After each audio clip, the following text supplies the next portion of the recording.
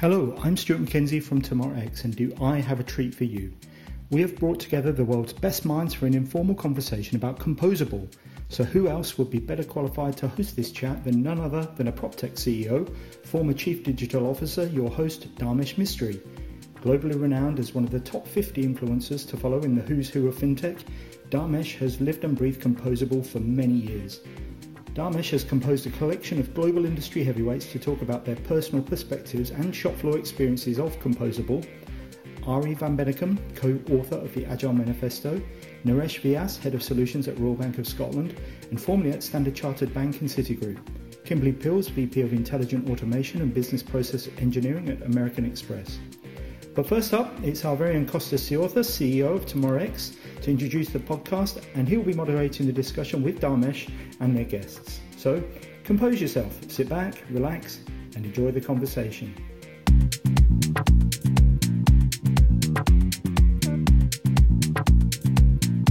Excellent. Well, let's start, and it's wonderful to have everyone join today for this conversation about Composable. We have a really nice panel of people joining us.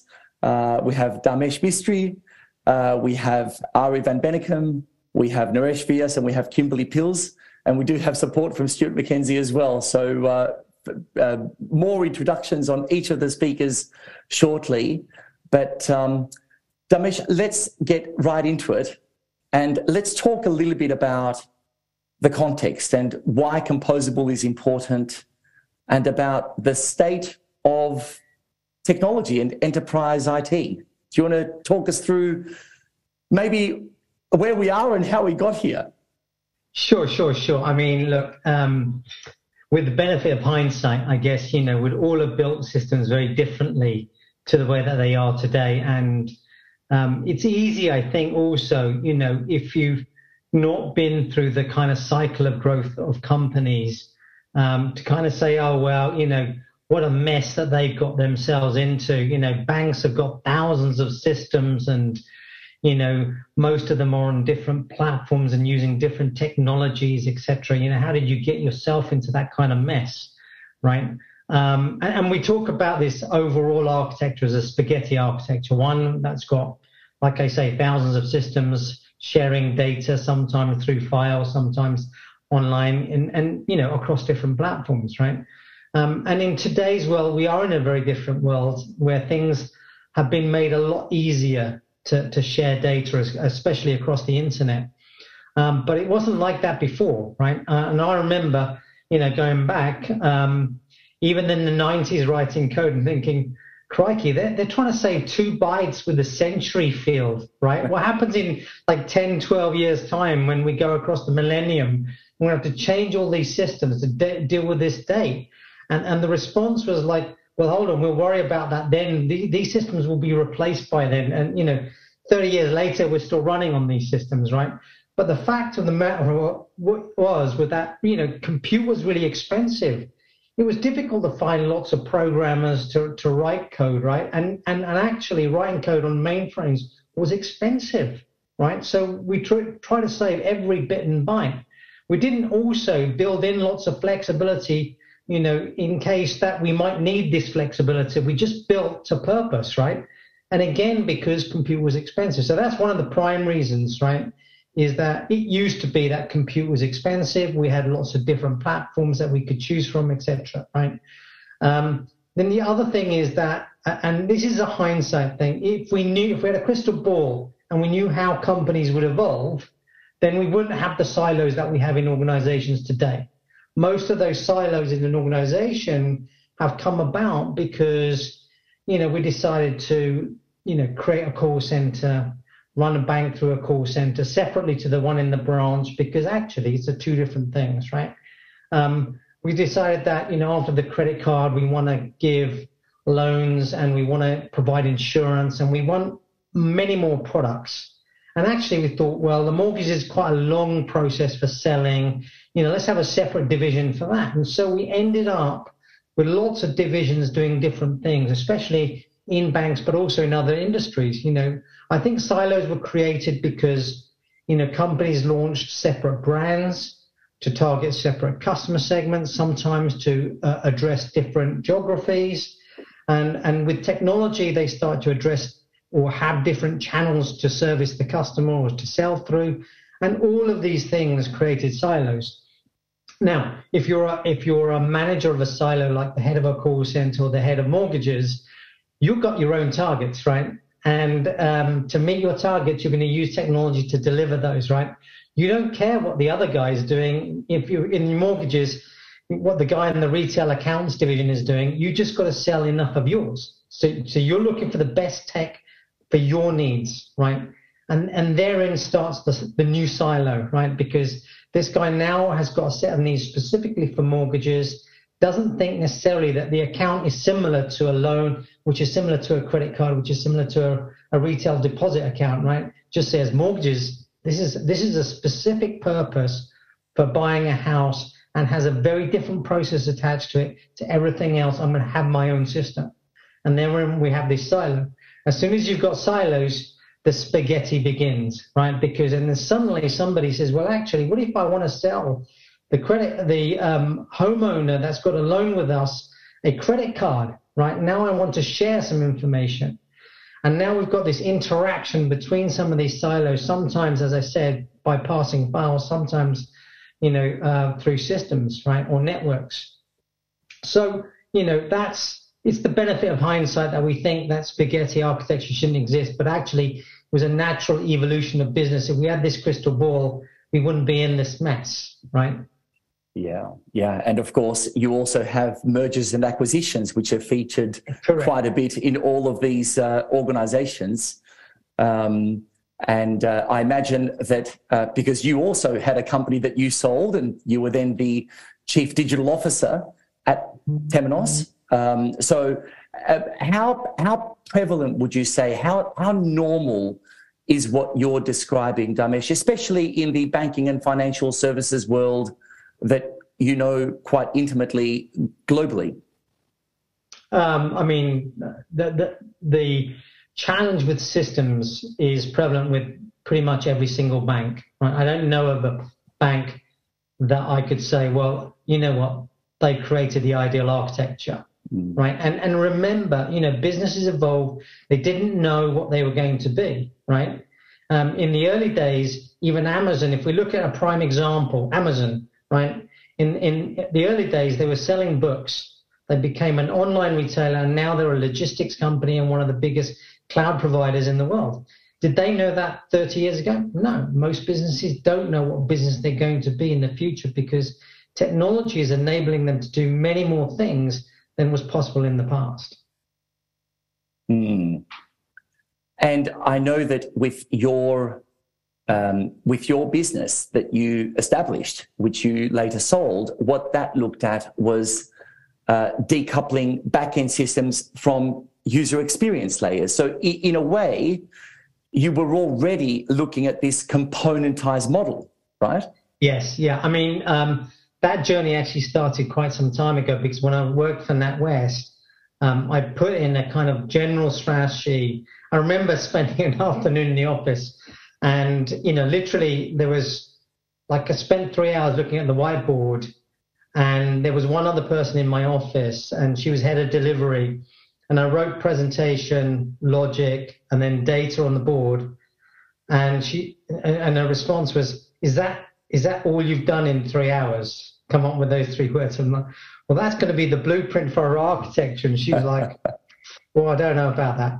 But the reason, so we focused on presentation in the last company, but, the reason was we saw a massive shift from, user interfaces that were, written in, Windows and stuff like that, or green screens, towards the browser, right? And we said, well, I know how many screens exist in the bank, right? So if it takes us X months, years to create an internet banking application, imagine how many years it's going to take them to migrate the rest of their screens. So what we needed was something smarter to mass produce screens, quicker than web developers could. Right. And that's really where, the Edge Connect platform was born because we wanted to automate the creation of interfaces so that we can pump out, screens much faster than, developers could. Yeah, fascinating. So it's not quite in the composable camp necessarily, but it is definitely in the camp of a citizen developer. But, I've heard this term, Kostas, from you and others about composable, right? But I've also read the Gartner papers, etc. Now, it'd be really cool if you could actually give us your definition of what composable is, and are there different kind of variants of this terminology? Because sometimes I hear it from different people, and it seems like different things. Am I right? You are indeed right. And look, as with all new terms, Dharmesh, this is also a term that is both an architectural concept. It is a loose technology, and therefore anyone who has something that resembles a component refers to it as composable. I think that there is an opportunity here to look at this quite literally, and when you take a literal view of components, what you want to be thinking about is a piece of code that can be operating live, running in one infrastructure, in a security zone, in an organization, in one industry, in one country, where you can take that component out of that particular runtime and run it in another runtime, in another security zone, in another organization, in another industry, in a different country, right? So that is true composable, and they are true components. And while, yes, there are technologies, I've seen open source API vendors talk about composable, and I have seen platform providers talk about composable. But there is a really big distinction between that definition of composable and the definition that I've just offered. And the key difference is in what type of economics in IT each one allows. Yeah. So if I have to customize components to make them interoperable, my ability to have standardized trading of components and interoperability and so forth is not there, right? So, and that's really, really important. The other distinction that I'd like to draw upon is, of course, if you have these interoperable components, they need to run on standardized runtimes. And this draws me to the other distinction between a platform and something that is bigger than a platform. And let's just call that a factory for the time being. So platforms generally have a particular constraint. That's why they are platforms. They are there to serve a particular problem or have a particular set of functions.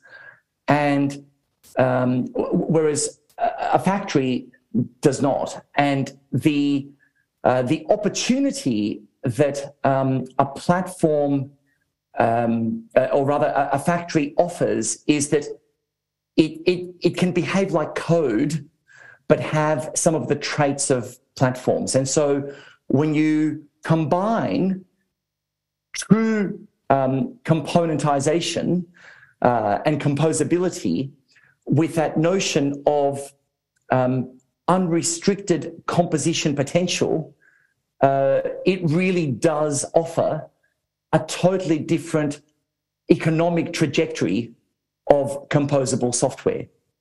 Yeah. And I think that where that is most relevant is in some of the non-functional requirements, which is always the trade-off between platforms versus code. So in platforms, the innovation of the vendor is always at odds with the non-functional requirements that you may require over time, such as data sovereignty and security and data privacy. whereas code gives you that penultimate flexibility, but you're always trying to get greater layers of abstraction. And so getting to that middle ground is where composable software becomes really, really attractive. Yeah, I get it, and it's all great in theory. But Kostas, do you know anybody that's actually done this in real life, like in a scale fashion for something that's really important in business line? Well, I think we have someone on the call who can talk about precisely this use case, Dharmesh. So Naresh Vyas was chief architect at Standard Chartered Bank, is now head of delivery at NatWest RBS, and Naresh has been one of those people that has constantly tried to balance the needs of business and agility and innovation with all of those challenging business needs in compliance and regulatory needs and so forth. Naresh, why don't we hand over to you, and you can talk us through how you were exposed and what you did with Composable. Yeah, thank you, Kostas and Dharmesh. As you mentioned, I had the pleasure of working in technology at multiple banks, and these are multinational banks as well. So you can take the complexity that Dharmesh mentioned and then multiply it by dozens of countries, and you know, dealing with dozens of regulators, right, all with different requirements, can get quite complex very quickly, right? And I would say, especially post financial crisis, you know, each regulator sort of, you know, been very focused, I would say, on foreign banks that do business in their markets, right? And we sort of needed a solution, right? Something we can quickly meet compliance risk requirements. And the risk for non-compliance is quite high. You should just look at the fines and penalties that institutions would get hit with, right? So fortunately, I ran into Kostas and their TomorrowX solution and the whole concept of composable. And you know, reality is taking things that would have, you know, been on a backlog and would be hard to get prioritized and would, you know, take months to actually get done through traditional development cycles, to something that could be done very quickly, more nimble, more agile, I guess, to use the current terms, right? And I think one of the key things around the tool set, and you know, Dharmesh mentioned mainframe and how expensive it is to work on mainframes. You know, still a lot of the workload that banks operate in is still in the mainframe capability. So to actually go in and make changes and not break anything else, or you know, to do all the required testing and even finding, you know, developers in this space is very difficult. I mean, engineering talent is very difficult to begin with right now, but specifically in some of the legacy or heritage technologies, as we like to call it, it is even further, you know, complex, more difficult, right? So a great capability with the TomorrowX product set and the composable tools that it does work on mainframe technology, it works on mid-range, and it works on the modern cloud and web technology. So you can actually take the same components and now use them across your estate, across the whole technology estates. And the people that can manage these rules and these, you know, as I mentioned, risk and compliance rules are the experts and not necessarily the developers. So you can get someone who works in risk and compliance and actually say, okay, here's what the new policies are from the regulators, and here's how these are the rules that I need to implement, and I can now implement the rules and not have to actually convert them into technical specs that need to go through a business analyst that gets down, you know, handed over to a developer that, you know, months later you may see the result of, and oh, this is not what I meant, and I meant something different, and you go through this whole cycle all over again, right? So it's been, you know, it's been massive, right? And in terms of scale, you know, most of the systems I've been responsible for are, you know, a lot of the online internet systems and, you know, millions of users, right? So scale hasn't really been an issue, right? It's actually just driving the pace or change and things that are critically important that you just can't wait for a traditional process to get done. I mean, banks to me are kind of very risk averse, right? And this kind of new kind of technology, this area of composability still seems kind of potentially in that zone of, yeah, this is too new for us. Let's wait for somebody else to try out first. What was the deciding factors for you, to adopt it? Very good question, Dharmesh. Actually, our first use case I worked on was something that was not as risky. Or the initial one was a marketing use case, where we've sort of used the technology to kind of do A/B marketing messages and something that's very relatively benign. We're still very important for the business stakeholders, right? And they really want to get these content out to customers and to the right customers, right? So based on segmentation and other rules and other policies, get the right message out to the customers. But that was a use case where here's an opportunity to get this marketing initiative done much quicker than it would have done, we would have been traditionally. And, from a bank perspective or a technology perspective, even if, it's not the most critical system, right? So if something, did go wrong, you just wouldn't see the marketing messages on the platform, right? So it was something that was lower risk. But once we had success with that, we were confident now that we could use this for other high value, important initiatives. So you do the trial first and then start to roll out elsewhere. Fantastic. Look, okay. So this was at NatWest and Standard Chartered, but this sounds like background activity, kind of like applications. Kostas, what about the front end? I mean, this is my bag. The front end, has to be much more dynamic environment. I've dealt with designers in the past that are very picky about, the experience, etc. Is there a place for composable in the front end? Well, Dharmesh, we had the same question, and we have someone here who can help us answer that question.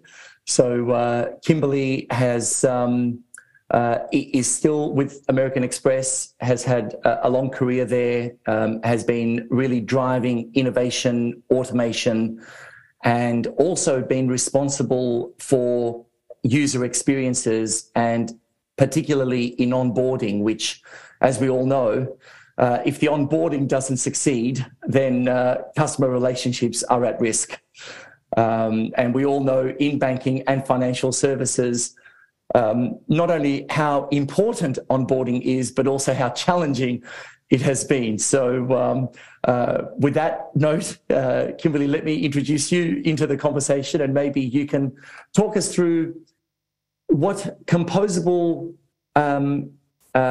promised and what it was like in terms of agility and iterative design.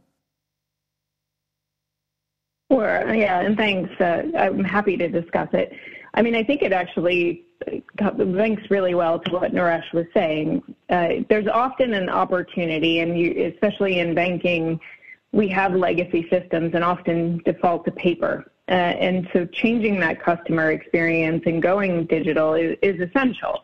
But as Kostas, you pointed out, you have one opportunity to make that first impression in the onboarding journey, and it's critical.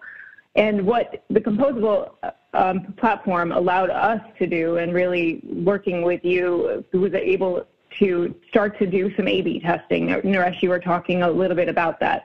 You can go with a concept, say, we want to collect this type of information. A customer might want to see it this way, and as you point out, a designer may want to depict it this way, but you actually really get to test it. You really get to actually see it come to life. So, I say the critical things in the customer experience are, in fact, that agility, the speed and efficiency, the ability to actually see it real time instead of a traditional way in which you may have to wait months, as you correctly pointed out, Naresh, maybe in some instances in our world, years, where we were seeing we weren't going to get to it. It was long on a backlog, so we couldn't actually test it with customers. We didn't have an opportunity before to actually put something in front of them that was dynamic. Yes, you could put up a UI, but they weren't able to actually give you feedback on how they expected the next steps to occur.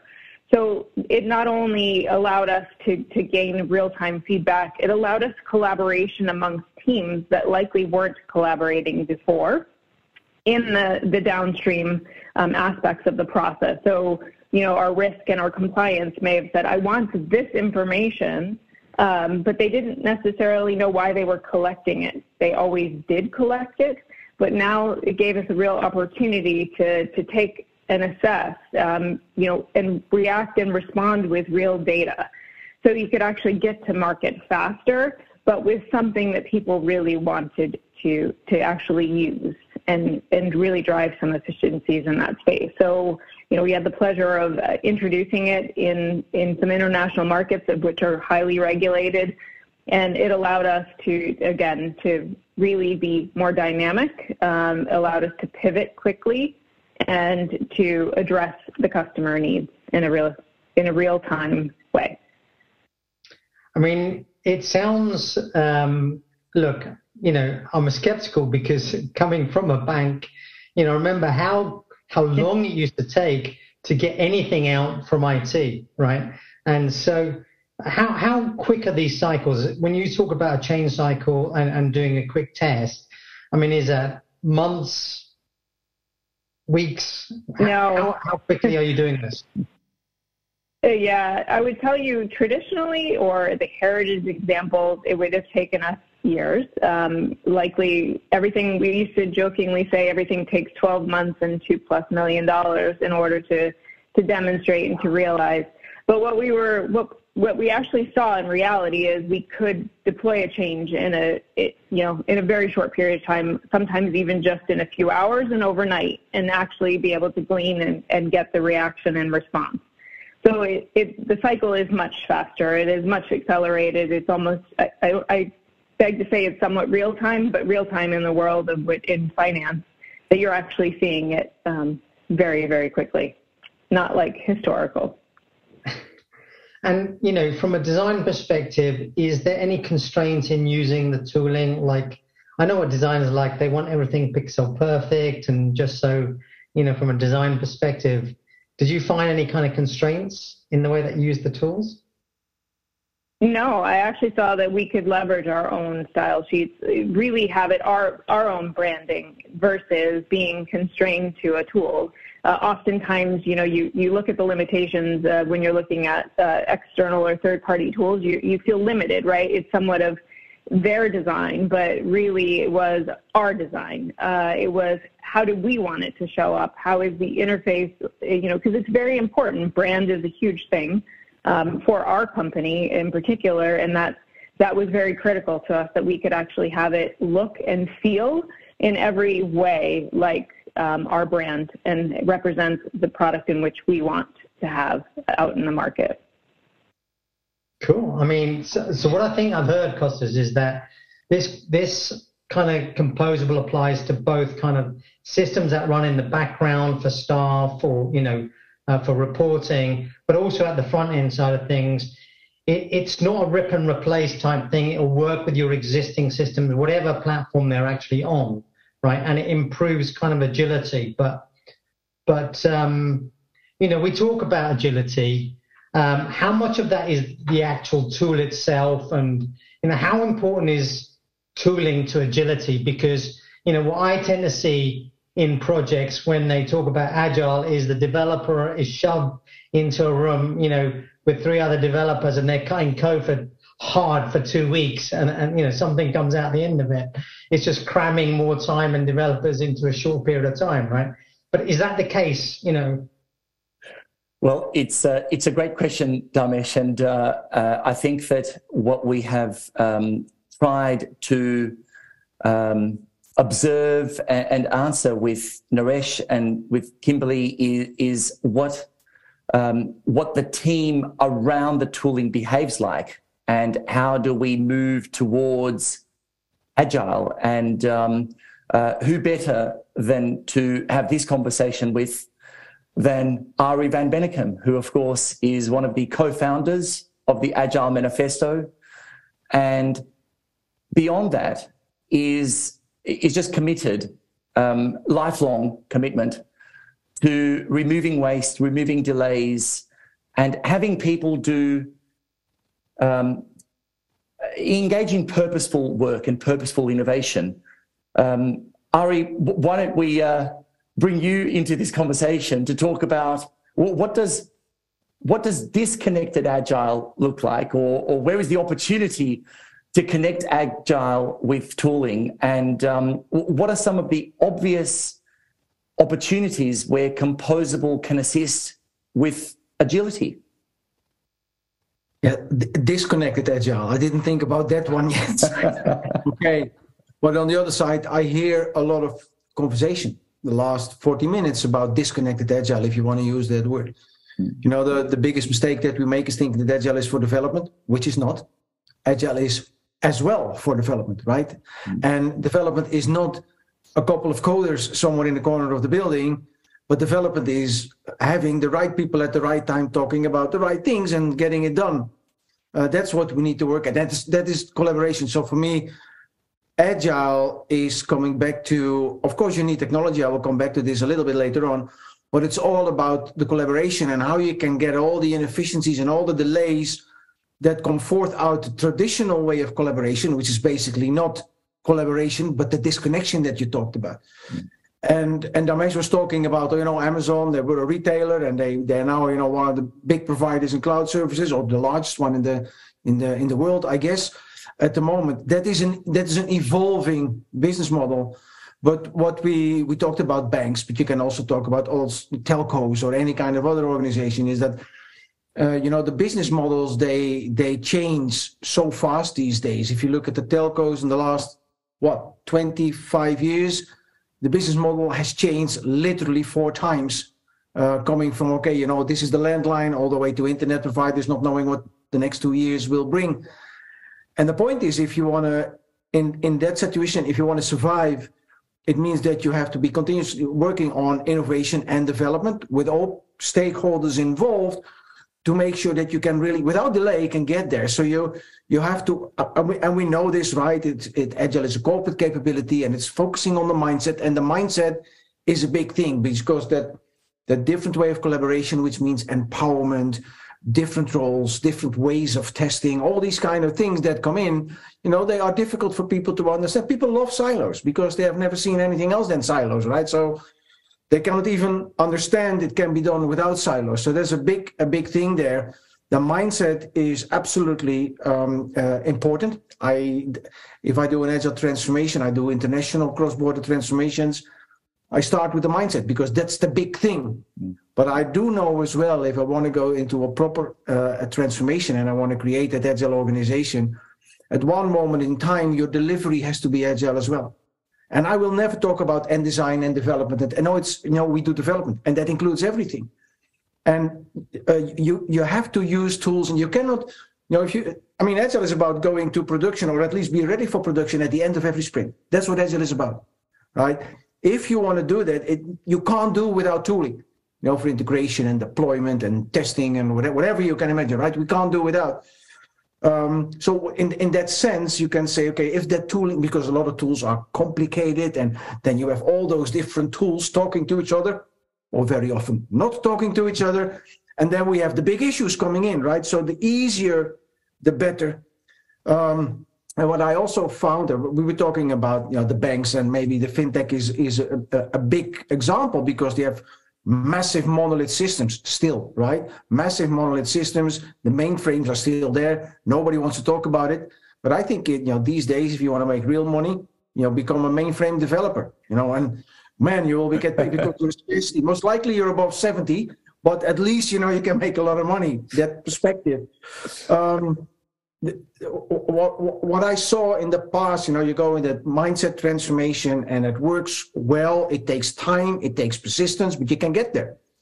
But then you see that, people get hindered by the technology that is not moving forward in the pace of change that you get out of that Agile transformation. And this is where it becomes difficult. And this is where people very often say, the transformation failed. Now, the transformation can, of course, fail because people on the mindset side, they suffer from what I call innovating backward, right? They re-implement old solutions. If they can't get things done, they are not able to innovate forward.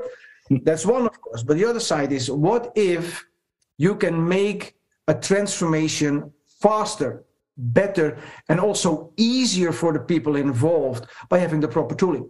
And what I know about, in this case, Connected Agile, but in general about composable solutions, is that you don't have to worry about all that code. You can focus together with all the stakeholders, which means you have the developers, whatever the developer is in the new definition, and the people from the business, not the PO in the middle, no, really together at the table, and instantly on the fly, they can start doing things, they can show, they can prototype, they get the feedback, they can refine, and the moment they walk out of the room and they agreed on it, it's hopefully already in test, right? That's because it all happens in the factory, right? That's the general idea. And if you look at the manifesto where we say, maximizing the work not done, what about that one, right? So easy and good. Interesting note before I hand back to you, Kostas, is that I was, a week ago, I was in Marrakesh on, it's the largest Moroccan conference on the sea level, about 1,000 people, opened by the minister. So, right, it's really highly appreciated in the northwest corner of Africa. And there was a keynote from a gentleman from Gartner. I think he was the vice president of Europe. It's a Belgian professor. And one of the things on the screen that he was talking about, he said, we have to go into composable solutions. That's the future. We have to get away from where we are today, because most of the organizations are still in hard coding. And we have to get away from this so that you can focus on the business, where like with Kim, we're talking about, user experience and customer journeys, and having the real people, not having to worry about, those guys talk about something that I don't understand. No, you look at the screen, this is where it is, that's what it does. Is that what helps you? Is that what brings the value? And that kind of short feedback cycles, Agile is for me always about avoiding delay. Not only helps you to avoid delay, it saves you a lot of time and efficiency as well. And it enables you to have a very strong focus on the value. You don't have to worry about, this is impossible or that is impossible. We don't know yet. We have to figure, but this is hindering and that. No.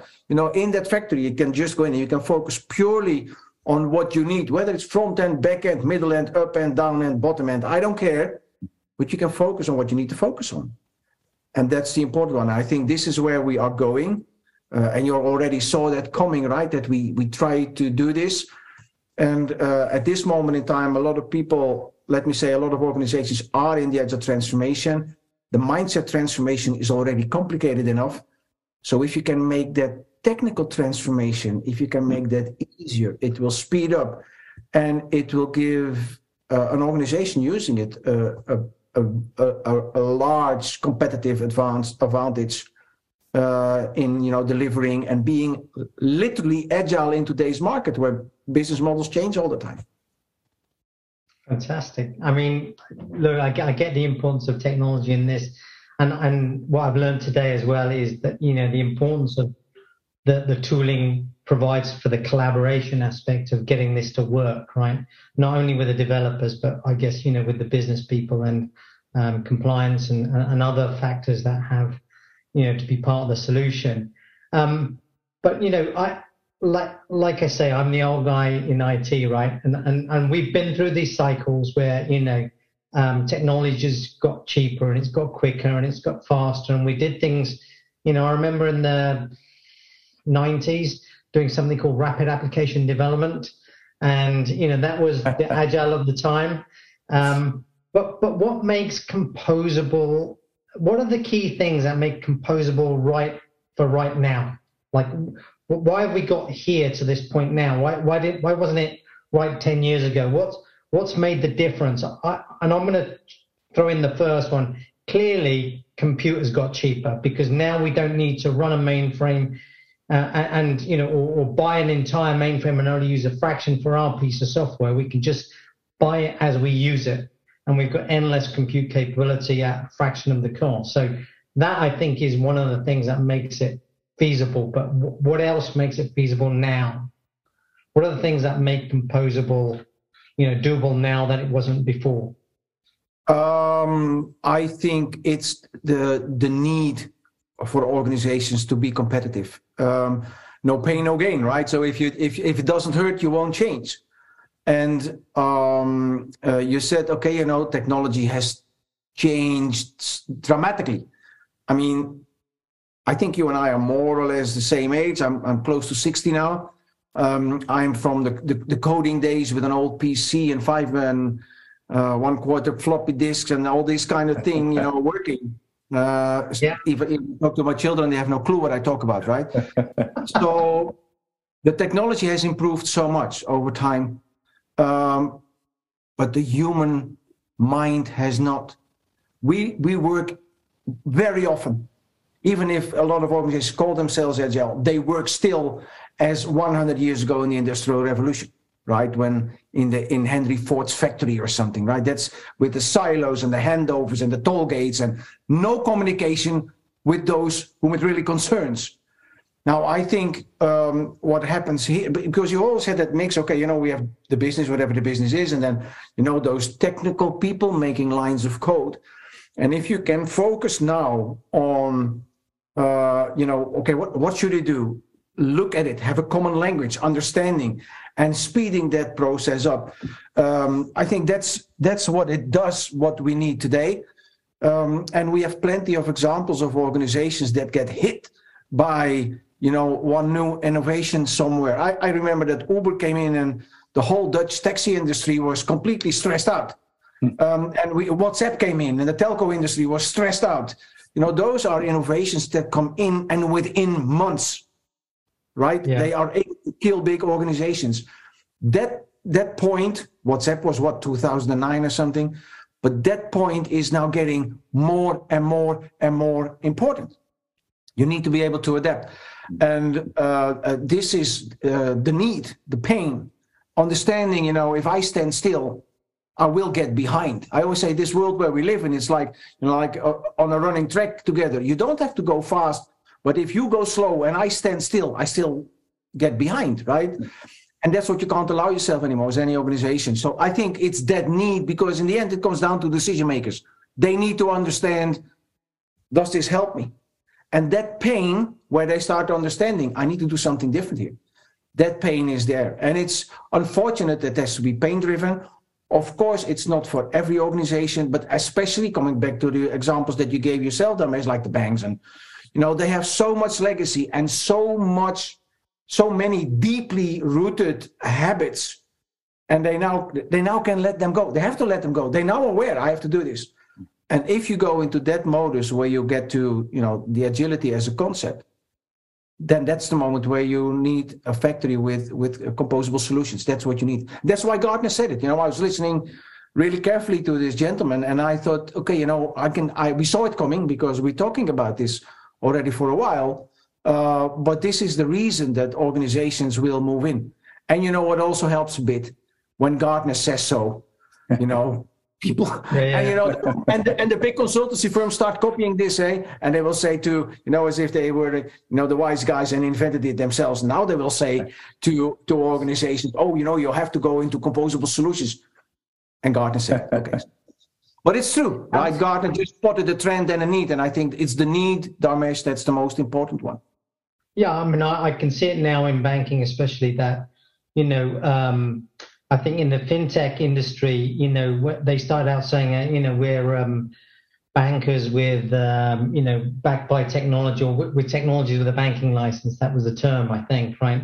But we're actually starting to see that banks expanding their business models into areas that we never really thought that they would get into.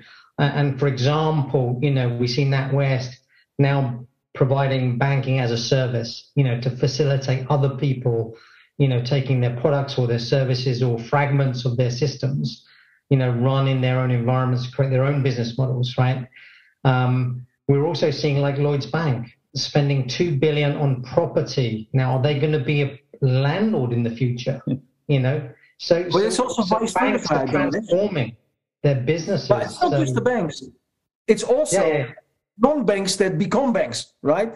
That's the same because in the past you knew what the bank was. That was that building downtown. That was the bank, right? But now It's just you open your laptop and there is a bank, whoever the bank is.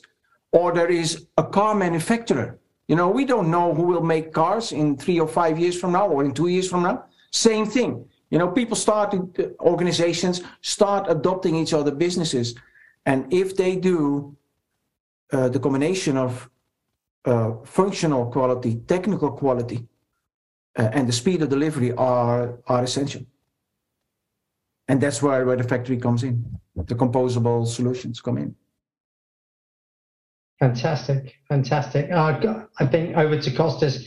Have you any final remarks? I mean, I've learned a heck of a lot in this conversation, so I really appreciate it. And you brought such a fantastic cast of people that have got practical experience in this space.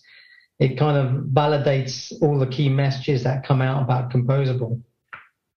Well, it is clearly, again, as everyone here has described, that wave of need, to use Arie's term, right, is well and truly here. I was just wondering, Kimberly, Naresh, do you have any thoughts on Dharmesh's question of why you feel that Composable is now on the Gartner quadrants, and why the timing? Why do you feel that the timing is now that everyone all of a sudden is talking about Composable? I'd be most interested. I would say when you hear the pace of change has gone up exponentially, right? So you need to move, at least, as Arie said, right? You can't stand still, number one, right? You can't wait a year, as Kim was mentioning, to get a change in, right? So the pace of change has gone up. I think what Dharmesh meant, compute has become far more affordable, right? So you could actually make some trade-offs that, okay, I won't have, Dharmesh gave an example of highly efficient code where, you're actually looking at storage spaces for, years and stuff, right? You can now make these trade-offs where flexibility is more important than having the most efficient code base, right? That exists there.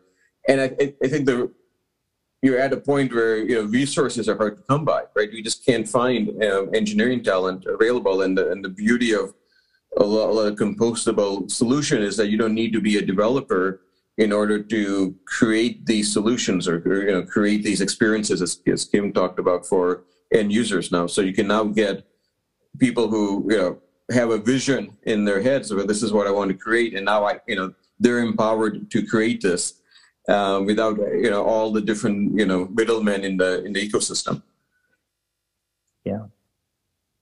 I'd say only thing to add on to that, exactly that the pace of change is there.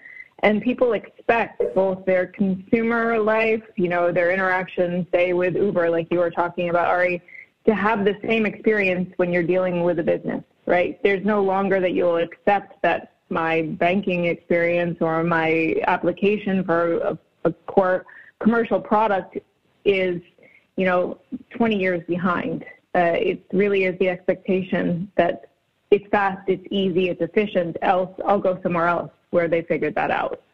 So the customer lens is critical. Yeah, I have to say, when I first started, I was developing systems internally, largely on green screens. We didn't really care about the experience. We actually taught branch people function keys. Press F1, you get the summary. Press F2, you get the help, etc. Right? And it's like, oh my God, we actually got to make this simpler. So when we got into Windows, it was the beginning of our kind of understanding that things have to be usable. And then, when we got out to customers, I was responsible for some of the very first internet banking solutions. And my simple view of designers was, why'd you keep messing around with the colors and the positioning of these things? Can't you just stick it in one place? But I gradually got to see through the testing how important, just a minor movement or a change in terminology or a change in color can make to the overall experience. So, being able to do that with the fluidity that you talked about is absolutely critical in today's world. Well, this has been a fabulous conversation. I just wanted to say a really big, heartfelt thank you to everyone. I do believe that the appetite for knowledge and experiences in this composable space is shared by many. And the purpose of this particular conversation was to connect people with you who know it, who lived it, and who come at it from different vantage points that are all really critical to composable becoming successful at scale. Yeah. So once again, a massive thank you to everyone, and to listeners, thank you for joining us. Thanks, everybody. Maybe we meet someday in real life. Who knows, right? Yes, indeed. Yeah. Okay, thanks, everybody. Enjoy your day, whatever you are. Bye-bye. Okay. You too. Bye. Bye. Thanks, everyone.